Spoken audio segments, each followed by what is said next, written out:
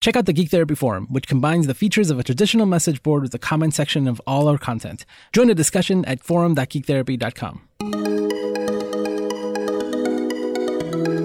Welcome to GT Radio on the Geek Therapy Podcast Network. My name is Josue Cardona with Ali Matu. Good morning, good evening, good night. Lauren Keller. What's up? And Lara's in Disneyland. So happy anniversary. Woo woo. We miss you. She can't be here with us. She's off eating wonderful treats and having fun. All right, so first order of business. We have new patrons, plural. Woo! We have Beth and Andrew, our brand new patrons. Yay! Andrew may or may not be related to Lauren. So, Lauren, if you have other family members who would also like to become members on Patreon. Andrew, you are officially my favorite brother. He's my favorite color. Oh, dang. Rough. Now, again, if other Kellers want to become members, they can go to patreon.com/geektherapy and maybe they'll be my favorite colors. Who knows? Also, one more thing. The GT Forum is going really well. Really, really well. I'm very happy with how it's going. So if you haven't checked it out, definitely go to the GT Forum at forum.geektherapy.com.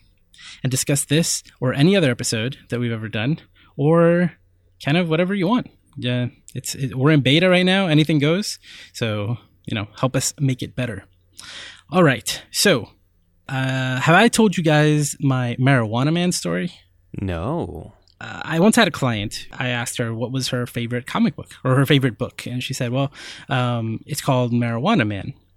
And she told me about the story, but then she told me one of the reasons why it's my favorite is because of the creator. His name was James Mifune. And then she told me about his story. His story resonated with her. So to her, the creator of this work of art was just as important to her as the work of art itself. And it was one of the first times I ever really thought about that, because I never really thought about who made the stuff that I liked.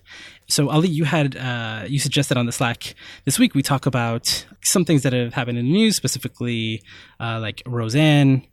She did some stuff and then her content was taken down. I love how I'm talking like she's a YouTuber, but we'll get to that in a second. Something that happened today, we're recording on Friday, June 1st. It was meant to be. Kanye West released his new CD today. Kanye West is a very controversial figure, and a lot of people don't like him, but I've had that talk with people about how, well, can you separate the artist from the music? And, up until today, I mean, I'm the kind of person who would always say like, yeah, I don't know what's up with Kanye. I don't agree with a lot of stuff that he's done, but I love his music, and his music means a lot to me. But today on his new CD actually, the cover of it says, he addresses his mental health issues that have been talked about by people, but he's never really addressed it directly.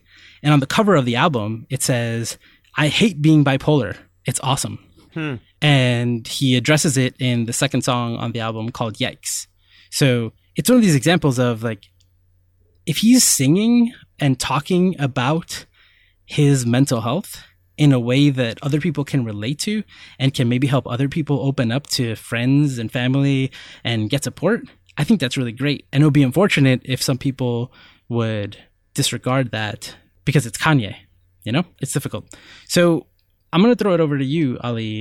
You kind of had this, the core of this idea. What are you thinking? It's a really tough one for me. Just thinking about Roseanne, my wife and I, a few years ago, were going through some and rewatching some of the Roseanne episodes, and I never appreciated this as a kid when it was first airing, and I watched Roseanne. My family always loved it, and we would watch it every week, but I didn't realize how much the show dives into tough issues that impact a lot of people, and it's not a perfect family. And so when we found out that there's a new version of Roseanne coming out, we were really excited about it. And we watched probably the first 5 episodes or so, and then we went on vacation, which is why I missed some episodes of GT Radio. But when we came back, the news of Roseanne making some of those tweets, some of the racist tweets, which is a theme of some of the types of tweets she's made online and the show being pulled down. It's really tough because the show is named after her. You know, so much of the show is about her. And even though there's this larger cast, there's a larger crew, there's a whole production team, it's hard to tease those things apart. So they got me thinking of other examples that have been really tough for me. And some are just really brutal. One is The Cosby Show. That's a show that I also grew up on, and my whole family watch, and I love. And we've seen recently how Bill Cosby was found guilty on his charges of sexual assault. I don't know if he was found guilty on rape or sexual assault, but he's had a number of allegations. And that's another show where it's really about this creator, and it's hard to tease those things apart. So what is so important about Roseanne and The Cosby Show that makes these situations in particular very difficult? What's difficult for me is there are shows I love. There's shows that feature a family which for many reasons matter. It tackles important topics. So the media really resonates with me. And this media is so tightly associated with the name, The Cosby Show, Roseanne. And it's so tightly revolves around the main person who is also now responsible for some things that are not so great. These shows are really important to a lot of people. The Cosby Show in particular was like a positive representation of Blacks in America. Still to this day, it is an example. And, you know, like I watch Blackish now, and Blackish feels like the new Cosby Show. It feels very important. It's telling stories and it's popular, right? And it's telling it to mainstream America, and it's telling stories that not only aren't seen regularly, but it's also important for Black families to see. It's a positive representation of a family. And for me, Roseanne, I saw all the episodes that were out up to now, and I didn't know it was as popular as it was until this week. But that show did something. Like I'm very liberal in my political leanings, probably pretty center on a lot of things, but mostly liberal, especially on the social issues. And in the media that I usually consume, conservatism is vilified. And those people who are conservatives are shown in a super negative light, like completely like an extreme, right? They're all hateful, they're all racist, they're all, you know, like very one-dimensional. And for me, I don't watch many shows where that isn't the case. And Roseanne was the first show that I've seen in a long time where I see a family that's very conservative, and they're still tackling progressive issues from a conservative perspective. Right. And I appreciated that so much. And I heard this week that it was getting like 18 million viewers on the first few episodes. Like, that's incredible in 2018. Yeah, it was one of the most successful shows that ABC's launched in a while, and it was attracting an audience that ABC usually does not get. And it was the number one show right now, right? Or it was. Yeah, and it's what was so cool about these new episodes is you're right. It is a family that's largely conservative, but it's also a family that is still struggling from a socioeconomic perspective, and there are some people in the family that are much more liberal, and it highlights some of the tensions, but also some of the ways that we come together, and it's not just about our politics, but it's about family. You're right, Josue, these shows are really important, and I think it's, at least speaking for myself, it's hard for me to separate out the people who are in the show from their personal lives and the things that they personally see. Like, I can't watch The Cosby Show and see it the same way. And with Roseanne, she has made some of these types of comments in the past, and you kind of look the other way, or you don't focus on it as much, but it gets to a point where you can't ignore it. And I think that's where we are right now. And it's really tough for me. That's where you are right now. And that's where I am, yeah. Unfortunately, I hate to tell you, you won't get a chance to even try to see the new episodes through that lens because it's been taken down. Like ABC took down every single episode from this season, and Hulu and TV Land, they took down every single episode of the previous 9 seasons. They're gone. It's like they erased Roseanne from the internet. Which a lot of networks did with The Cosby Show as well. Yeah, but we had 20 years to watch and take in the goodness of The Cosby Show. We didn't even get to debate the last few episodes of Roseanne, which again, I think are great. We've talked in the past about the GT library and where we take different forms of media as conversation starters.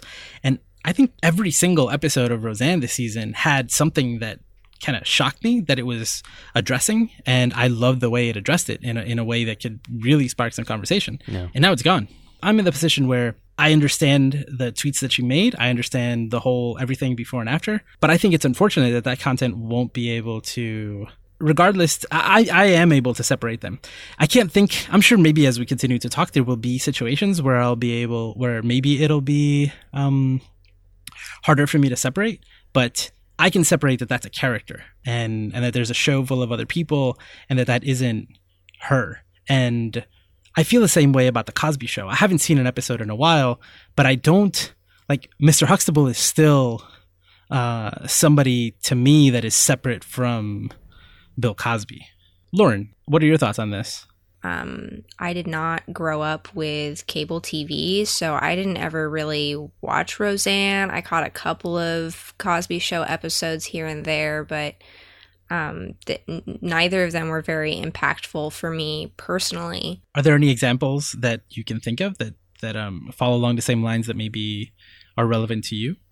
Yeah. A good example for me is Joss Whedon. I'm a big fan of Buffy the Vampire Slayer and Firefly and Angel and even Dollhouse. And finding out that Joss Whedon is kind of a shitty person was a big blow to me because I really held a lot of his characters in high regard of like, this is, here is a man who's attempting to actually create powerful female characters that I, as a young girl, can relate to and feel empowered by.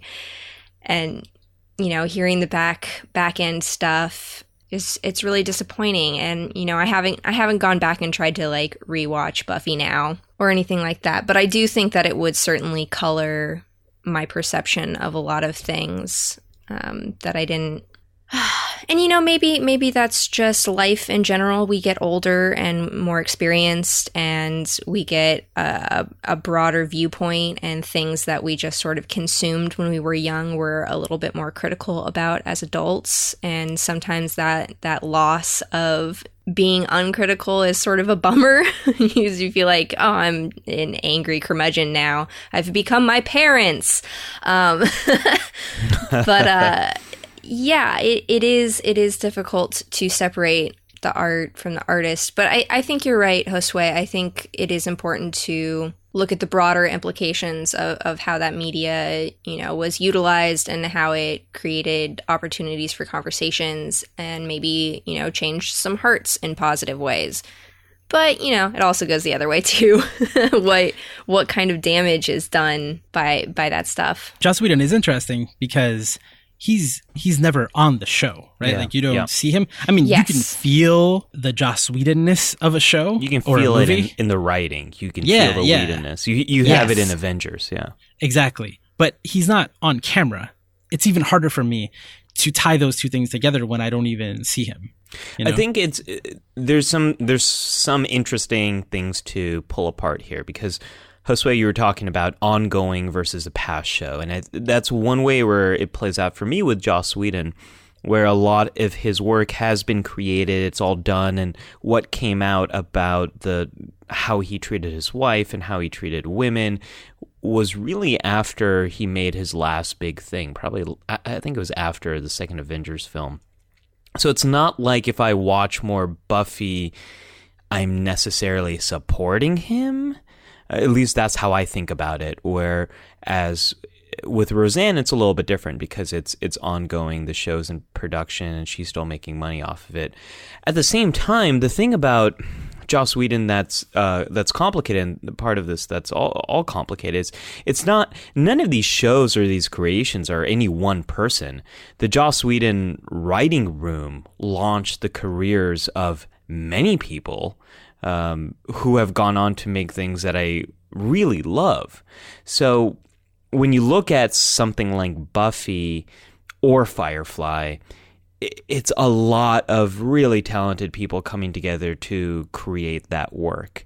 And I also don't want something that I love where many people were involved in it to disappear, because that in some way invalidates the work of hundreds of people, from the writers to everyone working on the set. And that's not okay either. So the idea that you're supporting something and somehow supporting that creator that you no longer agree with, I understand, right? In some cases, it's like, well, if that, I don't know, like Chris Brown, for example, right? Chris Brown comes out with a new CD and I hear the song on the radio and I like it. I don't want to buy it because I know that he's going to get money from it. There's like a direct transaction there. Right. Yeah. Right. That one is more difficult, and I couldn't possibly make a case for any Chris Brown song that was like pro-social or anything like that, or like like making a difference. There's that wedding song that like maybe I can't argue for it either way, really. Now. Well, another one that comes to mind is Dave Chappelle. So I love the Chappelle Show. That's a good example, right? Like the Chappelle Show was something that really felt like it was punching up, this idea in comedy where you're tackling larger oppressive institutions, like the whole idea of racism. You're punching up against systemic oppression and things like that. And I think his original show on Comedy Central did tackle a lot of those topics. But then recently, he just came out with a comedy special on Netflix, and I watched the first few minutes of it, and he was saying some very transphobic things. Yeah. And I couldn't keep watching it. I was like, this is not something I want to support, so I stopped. And that's something where it's not as transactional, where he's not going to make more money because of my one view on Netflix. But it is something that I felt like if enough people do that, Netflix will see that it's not resonating as much, and then maybe he might not get another special out of it, which really sucks because I really like Dave Chappelle. But there's like, you said something there. You said, I started watching it and I didn't like it, so I stopped. Yes. Right? Like these other examples are things like we loved the thing before and now suddenly it's changed, right? Like him having a new special and being like that, you not wanting to watch it is not the same thing as him having an amazing new special and you not watching it to just not support him. But it is me, like going back to the Chappelle Show. The Chappelle Show was Dave Chappelle doing his stuff. Like it's so, and I know there's other writers and a lot of people collaborating and to create that show, but it felt like his creation, and his stand-up special felt like his creation. So I see your point, Josue, where it is different, and it also felt like supporting that person. Hey, we've launched a new website called the Geek Therapy Forum. Almost every piece of content on the Geek Therapy Network is now linked to a topic on the forum, replacing the comments on separate websites. It also includes all the features of a traditional message board, so we have topics ranging from pop culture and video games to psychology and mental health. Patreon members also get access to an exclusive area to discuss Patreon-exclusive content, all in one place. You'll find a link to this episode's topic on the GT Forum in the show notes, or you can go to forum.geektherapy.com to sign up and join the discussion. Again, visit the new GT Forum at forum.geektherapy.com. I got this different example too, because I think we're talking about a lot of really tough, nuanced, complicated examples that don't really have a good ending to that story. But was anyone following the Dan Harmon story that was breaking a few months ago?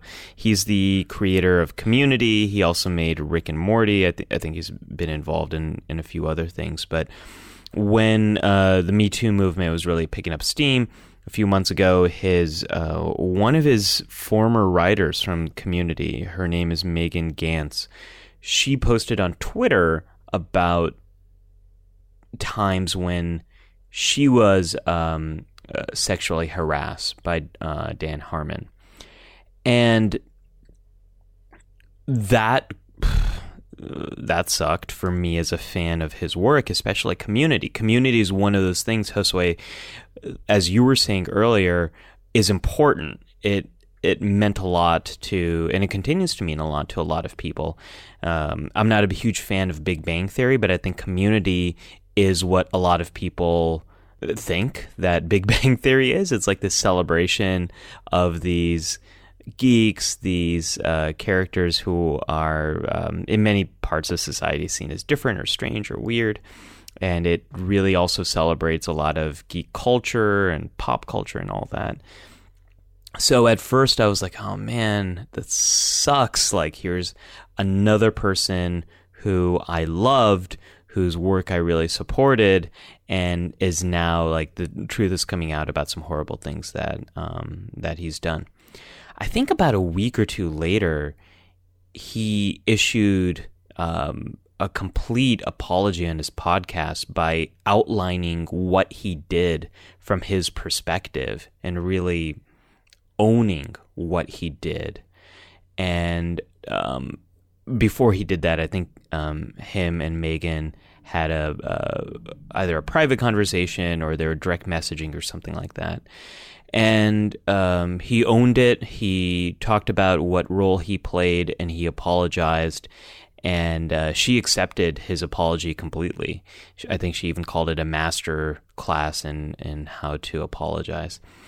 And so that kind of brought me full circle again, where I felt like I could move on, and it's not like I'm not involved. Like this, none of this stuff happened to me, but it felt like enough for me to move forward.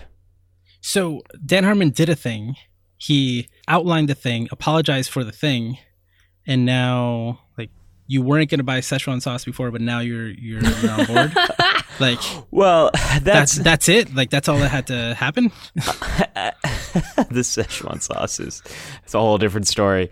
I don't know, Josue, because it's not that simple, because with Rick and Morty, I don't know if anyone else here watches that show, but I've really loved that show for all the sci-fi elements. It's a show that so completely adopts the idea of a multiverse. At the same time, the fandom around Rick and Morty has become quite nasty at times. And Rick is a character who is definitely struggling with substance use. He is mental health is tackled on the show, and he is struggling with depression. There's a scene where you really question if he's someone who's been suicidal and attempted to take his life. So it dives into some really tough material. And there is a part of the internet that I think celebrates that the horrible way he treats other people is something to be celebrated. So this whole time I've been watching Rick and Morty, and I've been thinking, well, this is, it's a cautionary tale. It's a story about why it's not good to be this way, and look at all the horrible ways in which Rick has impacted the people he's close to or the people that love him. And then you hear stories like this, where the creator of a show has done some really horrible things. And you start to wonder how much of that has been a part of their writing and their creative work. And you start to question, oh, wait a minute, is this something I want to be supporting? This goes back to Joss Whedon. He has created a lot of really strong female characters, but he's also created a lot of women who experience a lot of violence, who are, quote, broken in many ways. You see that in Buffy. You see that in Firefly. You definitely see that in Dollhouse. I mean, that show's really, messed up in some ways when you really think about it. Right, Lauren? You kind of wonder, how much of that stuff is seeping in. And then for me, it can be hard to see it in another lens. I'll give you another example. This is Star Trek Into Darkness with Bob Orci. He was one of the main writers of that film, as well as Star Trek 2009. And online, he started writing a lot about conspiracy theories related to the September 11th terrorist attacks. And really became pretty clear that he's a 9/11 truther. And over time, he deleted a lot of his older posts. But people have talked about there's a lot of articles on the internet about, is Star Trek Into Darkness this 9/11 truther movie? And that's less of an issue for me because I don't... he hasn't necessarily hurt anyone by having these different beliefs, but it does change your perspective on how you see this piece of media. Listening to you give these examples, Ali, is making me think that perhaps there is an aspect here in which we watch these shows and movies and read books and stuff because we're interested in narrative a lot of the time, right? We want that complete story with a satisfying ending. And perhaps, talking about Joss Whedon and Roseanne and how there's almost this expectation. We want a satisfying conclusion. We're okay with people making gross, bigoted mistakes if they own it, if they recover from it, if they learn from it, because I think then we can be, looking in the mirror and be like, well, the terrible opinions I hold, perhaps I too can grow from these. And so I think, bringing back to Josue talking about them removing all of Roseanne completely and just sort of hiding it so there's no way to still get anything out of it. I think that's taking away the satisfying conclusions we're looking for in our narratives that we don't just apply to the story, we also apply to the people who make the stories. We want their narratives to have satisfying conclusions. And that can go both ways, right? We want people to phoenix rise from the ashes as miraculously good people, but we also want to see people get punished. We want satisfying punishment for people who have transgressed in socially unacceptable ways. So I think that's definitely something to keep in mind as we talk about this. Yeah, the idea of justice is one of the themes that I'm hearing from some of your examples, Ali, because and some of the examples that we're bringing up, because it's okay, this person did this thing. Now, we want them to suffer. We want them to pay. So something needs to happen. And sometimes that little thing is, well, I'm not going to give them a view, or I'm not going to pay for their content, or some kind of way that you can stick it to them. And I think that's a part of it, right? That's if you feel strongly enough about what the person did, I think that can definitely come into play, like the Chris Brown example that I gave. But then I don't think that if you enjoy Buffy the Vampire Slayer now, it means that you support Joss Whedon and even less anything that he's ever done. Yeah. I think that people, especially people like us who care so much about this stuff, we love the creator, we love the content, and we're huge fans, and we had t-shirts and we had stickers. And now what do I do with all that? What does it mean? What does my fandom does my fandom of one thing, is it associated with something else? And I think that a lot of people have difficulty with that, especially, I don't know, using Joss Whedon again, right? I hope Joss Whedon keeps making TV and movies. He makes stuff that I like. I would love to see, maybe he's made my favorite thing, or maybe he's going to make my favorite thing and I haven't seen it yet.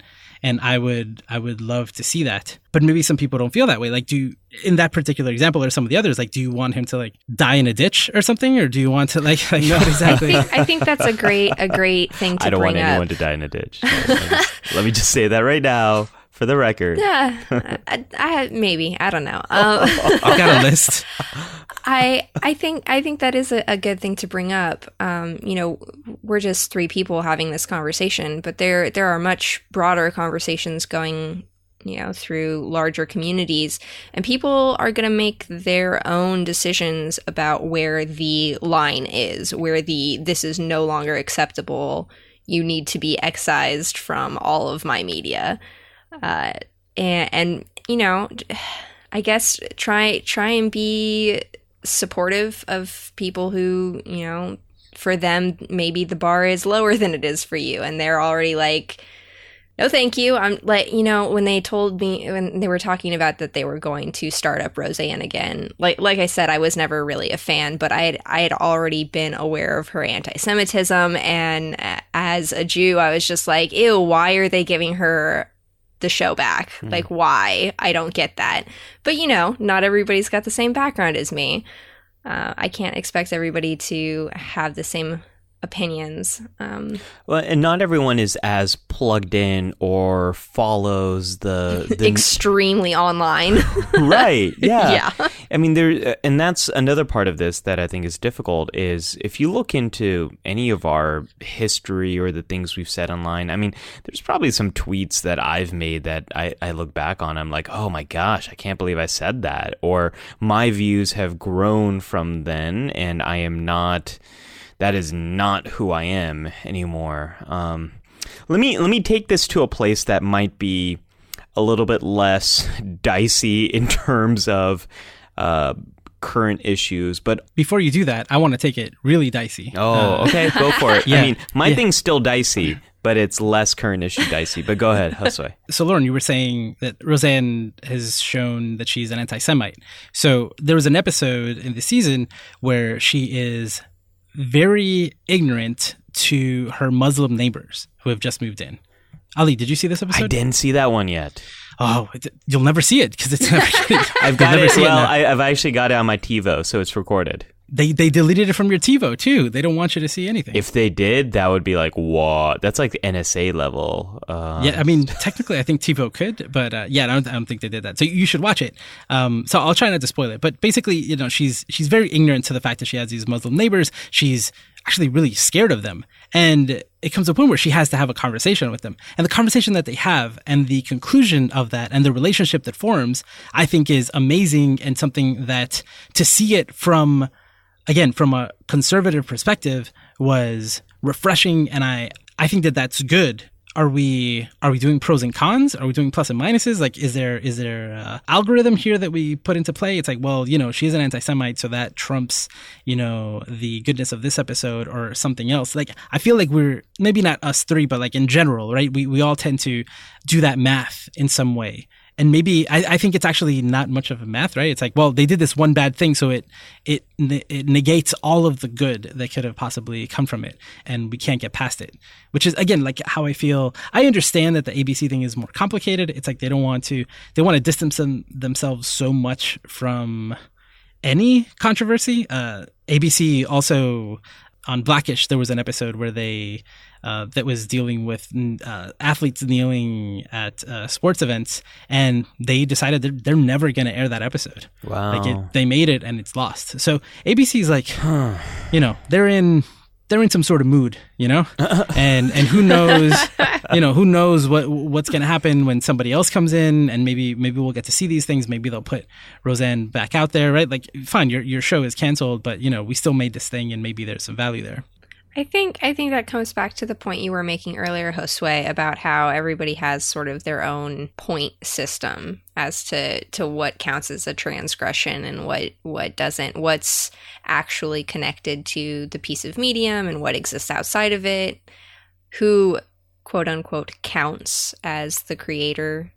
Like, we all are coming from our own perspective. I mean, certainly we can agree that, like, oh, the actor who portrayed that character matters to that character. But, does the costume designer matter as much? Should they experience the same sort of hour coming for them, so to speak, of like, how could you do that, or why didn't you do that, or what have you? We're all definitely sort of keeping our own tally, and that's informed by our own experiences and our own problems and things that we don't think that matters, whether that it's because it doesn't matter or because we're privileged to not have to worry about that thing. Yeah. It's all stuff you kind of gotta keep in mind, because, you know, media matters. I completely agree with you. Like, we all have different levels here. We all have different ideas of what is sacred and what's not, and what lines can be crossed. And some of us can worry about certain things more than others, and we have that privilege. Like, for some people, it doesn't matter that Milli Vanilli were lip syncing those songs. They still love those songs. And for some people, it doesn't matter that Vanilla Ice ripped off the beat for Ice Ice Baby. You still love that. But for some people, that matters a lot. And same with everything else we're talking about. You've brought up some examples that are so like far removed from being a racist and anti-Semite, like violent towards women, sexually harassing, sexually assaulting, drugging and raping. Like there's like, these are very, very different things. Like I don't even see them like in the same conversation. I'm trying to show the diversity and the whole spectrum from very severe to very benign. In terms of the infractions and the problems that they cause. But in all of these, I see a thread of who someone is and what they've created or what they've been responsible for. And I think getting back to what Lauren was saying, we all have different levels of how important these infractions are to us. So really my biggest concern, right, within this conversation is the effect that any of these things, however large or small, however bad or benign the aggression, the grievance, what effect that has on something that actually had a positive impact, right? So, like, we could talk about transparent is a complicated one, but I think it put trans issues out into, you know, in a well-received show. So a lot of people saw a situation that I'm sure many people never even thought of before. Kids learning that their father is a trans woman, like they had no idea. How often do you see that on TV and then fleshed out over a few seasons, right? So then the main actor, there's accusations against him, and I believe they're going to, like, the show is going to continue, which I'm glad, because like the family is still the family, right? Like we've come to know these people, so the show is going to continue without him, and I think that show continues to be important. And I don't know, I think it's unfortunate if a show that, according to some people, did a lot of good, that all of a sudden, like, if it got the Roseanne treatment and just like disappeared, and no one could ever benefit from that. Right. That's what concerns me. I mean, there is, I feel pressed to make a note here that in the digital age, nothing has really disappeared. If I wanted to find the most recent Roseanne episode, I could definitely find a copy of it online. That is true, but it's not the same thing, right? It's not the same thing as something being broadcast and made readily available all over the place. Yeah. And promoted. Absolutely. That is the big thing. You and I could watch it in secret, right? And then, but like, there isn't a broader conversation happening. Yeah. Yes. And you know, that's its own whole deep conversation as to, you know, we were talking about the creator and the creation, but we never really, you know, went into the broader aspect of like the context of when the show is made, who is paying for the show, where is it airing, all of that stuff also is contextual and matters, but it's a lot harder to pin down. My favorite way of thinking about this comes from an AV Club article about I think the title was, if you love Return of the Jedi but hate Ewoks, you understand feminist criticism of film, or something like that, about how it's totally possible to love something and really enjoy the story and have very specific criticisms about how something was done. And I think that's part of what we're talking about here. It is okay to love some of these things, and as you were saying, Josue, the positive impact it's had on you or on society, that isn't taken away. And at the same time, we can talk about these things. We can criticize these things, or as Lauren, you're saying, we can look at the context in which this was created. And like Star Trek is my favorite thing in the whole world, and the original series has a whole lot of sexism and misogyny and a lot of like bad gender stuff happening there. So we can talk about that. We can have these conversations, and it doesn't take away from the positive impact it had on you. But for some people, it feels like it does. Yeah. Which is kind of the point where we started with. What I was thinking about before we started was I've seen people online, gay people online, talk about how much they love Chick-fil-A. That has always been funny to me. The idea that that you believe that every time you go and you buy some chicken nuggets or you buy a chicken sandwich, that money is potentially going to go in favor of politicians and lobbying against gay rights. And what percentage of your meal actually goes to that is probably hard to calculate.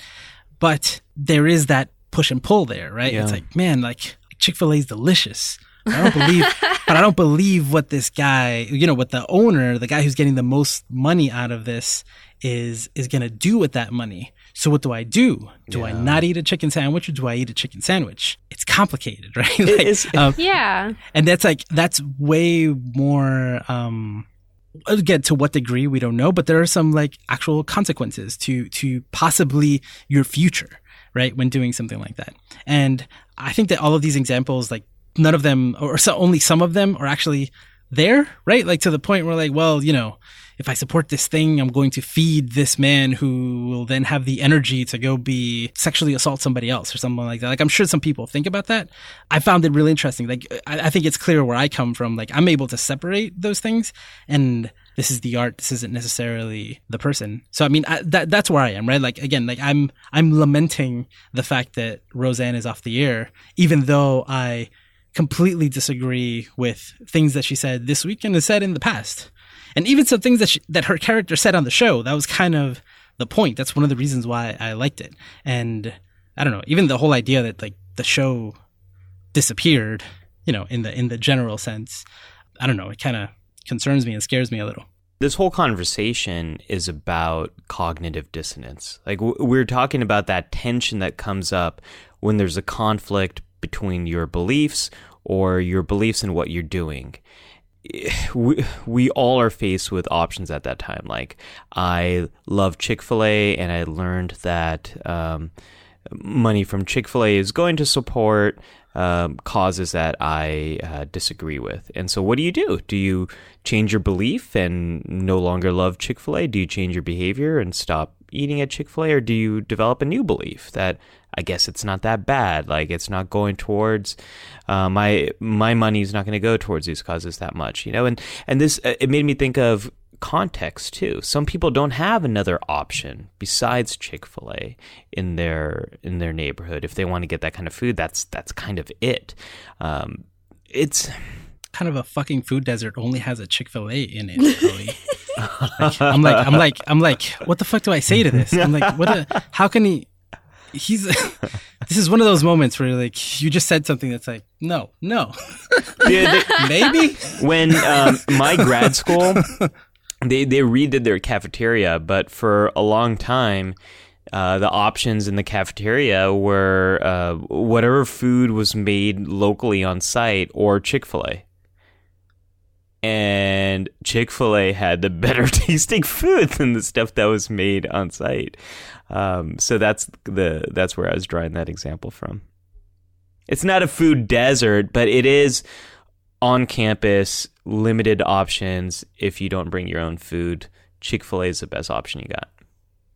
Ironically, after all this stuff where I'm like, I can separate one thing from the other, I don't eat at Chick-fil-A. Like, I can't bring myself to do it. We do really pick and choose. our sides. This is funny. That's your sacred point right there, is fried chicken. I love fried chicken. It's so good. Lauren, any closing thoughts? I could bring up some game examples, but honestly, that would take forever, and I think we've done a good job covering this topic. Do we have any question queue questions? Nope, no question queues. You know what that means? We need some questions in the question queue. This is one of those things where I really want to hear from the Geek Therapy community, and a very simple way to do that is to submit your questions, your comments into the question queue. If you go to geektherapy.com/QQ, the letter QQ, you can submit your question and we will tackle it on a future episode. I've been thinking about whether or not to make a QQ thread in the forum so like people would just jump in and ask. I don't know if that would be a good idea. Let me know, listeners, please. Also, Ali and Lauren, let me know what you think about that. I will let you know my thoughts in a question that I submit to the queue. Yeah, post it on the forum. Whatever thoughts you have, just please post them on the forum. Josue, where can you access the forum? Where do you think we can access the forum? Forums.geektherapy.com, is that it? Almost. Forum.geektherapy.com. Yeah. There we go. Yeah. So you would have heard 2 ads for the forum by now, too. I really want people to go to the forum. It's fun. Come chat with me. Yeah, it is fun. It's amazing, actually. It's fantastic. All right, so let's have a quick Geek Therapy segment since we haven't done one in a while. Raise my spirits a little bit after this episode. So does anybody have anything that like this week was Geek Therapy for them? Yes. Therapeutic in the most general sense. So much so. I really have one. Go for it. Okay, I'm going to make this quick, but I do have a preamble that leads to it. For a very long time, I have been extremely jealous of Star Wars fans because they get amazing toys. Amazing toys. Quality toys, big sets, action figures, a scale to the action figure that has been that has continued in time for a long time throughout every iteration of the film, like massive amounts of merchandise. The best Legos? The best Legos. And as a Star Trek fan, a lot of toys have really sucked. I have very fond memories of my Star Trek Micro Machines from the 1990s, and also my Playmates Star Trek toys from the 1990s, as well as one of my most prized possessions is when Playmates owned the license for Star Trek and Ninja Turtles. They made a Star Trek Ninja Turtle crossover. So I have a Leonardo I was about to say Leonardo DiCaprio Spock, but no. A Leonardo Ninja Turtle in the design of Spock, and I also have is it Donatello? Oh, I remember those. Yeah. I remember that. Yeah. I do. So cool. But beyond that, a lot of Star Trek toys have sucked, and this has been a real it's been tough for me to talk about. It's a really tough issue for me. But for those of you who have seen season 1 of the Netflix show, The Toys That Made Us, you know the Star Wars episode. And what this show does is it's a short documentary. I think it's about 45 minutes long in each episode. And it dives into the story of a toy that had a huge impact on a generation of people. They had a Star Wars episode which was like, look at how amazing these licensing deals were, and look at these amazing toys, and blah, blah, blah, and all that stuff. Just kidding. There's there's a lot of interesting stuff there. But as a Star Trek fan, I was like, okay, yeah, I get it. Star Wars toys are amazing. They just came out with a Star Trek episode. Josue, it was so therapeutic for me to watch. To see how crappy all the Star Trek toys were over the years and see them all condensed in 1 hour of television? Well, there's that. That is probably the first third of the documentary. And it gets to a very recent time as well where we've had a lot more quality stuff. And it also points to how the creators of Star Trek, they just keep missing the boat. And I was thinking about, Josue, when you and I walked out of Star Trek Beyond, I think we talked about this on this podcast a very long time ago when we saw Star Trek Beyond, and there's that mug. There's like this beautiful shot of Kirk drinking out of this mug, and I was like, Josue, I'm gonna buy that. And I go online to look it up, and I was like, dude, it's not available for sale anywhere. And Star Wars would have never have made that mistake. Like if there's this big shot of a product. Star Wars would have written a book about that mug. That is so true. A trilogy. It would have a name. It would have all this merchandise, all this backstory. It would be in Wikipedia. Prequels. Oh my gosh. Yeah. But what this documentary so helps me to, or what the episode so helped me to understand is why I've had this experience. And I'm not going to spoil it, but what I will say is the very ending of that episode ties everything together with the spirit of Star Trek in a way that was so therapeutic for me as a fan of Star Trek and as someone who loves toys and as someone who's always been jealous of Star Wars. It tied it together at the end that made me really emotional and cathartic and changed my perspective on all of this. So I cannot recommend this more highly. The Toys That Made Us, the Star Trek episode. But if you're into toys, which you probably are if you're listening to this podcast, there's a number of great episodes. I think you, Josue, are really excited about the Transformers episode. I cannot wait. Yeah. There's a Barbie episode. There's a Lego episode. I think there's a Hello Kitty episode. Yeah, the last one. He-Man. There's a He-Man. Yep, yeah. Yep. It's a great series, so definitely check it out. It was, it was really moving for me. Yeah, I can't wait to watch it. Although I can't believe you just said, you're not going to spoil what's basically a documentary. I think we need to revisit. Yeah, we need to revisit spoilers again. A documentary about toys. Mm-hmm. Yes. Yeah, I gotcha. Well, I can't say the ending because it's so good. I don't want to take those words away. Yeah, I understand what's happening. Yep. Yeah. Lauren, do you have an example? I have a bunch of geek therapy from the past couple of weeks because we haven't had that segment. But let's see. Let's go through this fast. I started watching the show Killing Eve, and that is really fun and cool. It's about a woman who is hunting a assassin lady, and there's some queer subtext, sexual tension that I love, and Sandra Oh is the main character, and she's an amazing actress. So I've been really enjoying that show. I've watched about half of Aggressive Retsuko, which is an anime on Netflix that I highly recommend. It's so good. It's so good. It's by the Sanrio company, so it's like really, really cute art. But then it's about a young woman who's in a shitty office job. Her secret is she goes to a karaoke bar and sings like death metal, and that's her secret. It's really cute and fun and relatable. Highly recommend that. And then the last one I'll say is Janelle Monáe's Dirty Computer. Her emotion picture is fantastic, and I'm still thinking about it pretty much every day, every moment, constantly. I love it so much, you guys. Please watch it. Okay, I'm very sweaty now. I thought about it too much. I think Killing Eve was created by the person who does the voice of L3 in Solo. Yeah, right? Yep. Yeah. I want to watch that too. For me, just this week, it's been pretty good. The Expanse got saved, so I'm very, very happy. Thank you, Jeff Bezos. New Kanye CD today, new Snow Patrol CD today. I really like me some Snow Patrol, me some new music. And probably the thing that just most cheered me up all week, or I can't stop thinking about it, it hasn't stopped making me laugh, is Kimmy Schmidt is back on Netflix. I love that show. And Titus has a joke in the first episode, which I'm probably going to butcher, but it's something like someone asks him why he hasn't picked up the phone, and he says, "Oh, it's just that I'm out of data.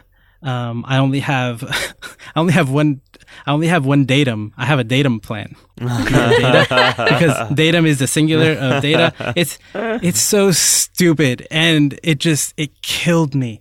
Oh, it's so good. I can't stop thinking about Datum. I didn't realize that the new season was up. I'm so stoked. I'm going to go watch that now. Oh, yeah. No. It's really, oh, man. Oh, it's so good. I won't say anything else about that either. That's really good. All right. Well, thank you for listening to GT Radio. If you have any questions or comments about this episode, go to the GT forum at forum.geektherapy.com, or just go to the link in this episode. It'll take you right to the topic to discuss this episode. And while you're there, chime in on some of the other discussions that are going on. We're also on Twitter at Geek Therapy. I'm at Josue A. Cardona. Ali is at Alima2, and Lauren is at Chicken Dinosaur. Lara's not here this week, but she is at Geek Therapist. Patreon. Yeah, Patreon's a good one. We're one patron away from our next milestone, which is starting the production on our seasonal shows. And since I'm optimistic, I'm starting to move, some of our shows into a seasonal direction, so we can start making room for the new, more highly produced seasonal shows that are coming. Like PsychTech is going seasonal, GFT is going seasonal, and then that'll allow space for other shows, new shows that I can't talk about yet. What? And yep. So it's gonna be so exciting. So once I'm gonna hold. I'm going to hold on. I'm going to not even start production until we reach that next milestone. So, Ask your friends to be a patron. Or your family members. Wink, wink, Lauren. Yeah. All right, everybody. Thank you so much for listening. We'll be back next week. Bye. You've just listened to GT Radio on the Geek Therapy Podcast Network. For more about Geek Therapy and all of our podcasts, visit geektherapy.com. And for extra content, including our monthly book club and other perks, consider becoming a member of Geek Therapy on Patreon for as little as $1 a month at patreon.com/geektherapy.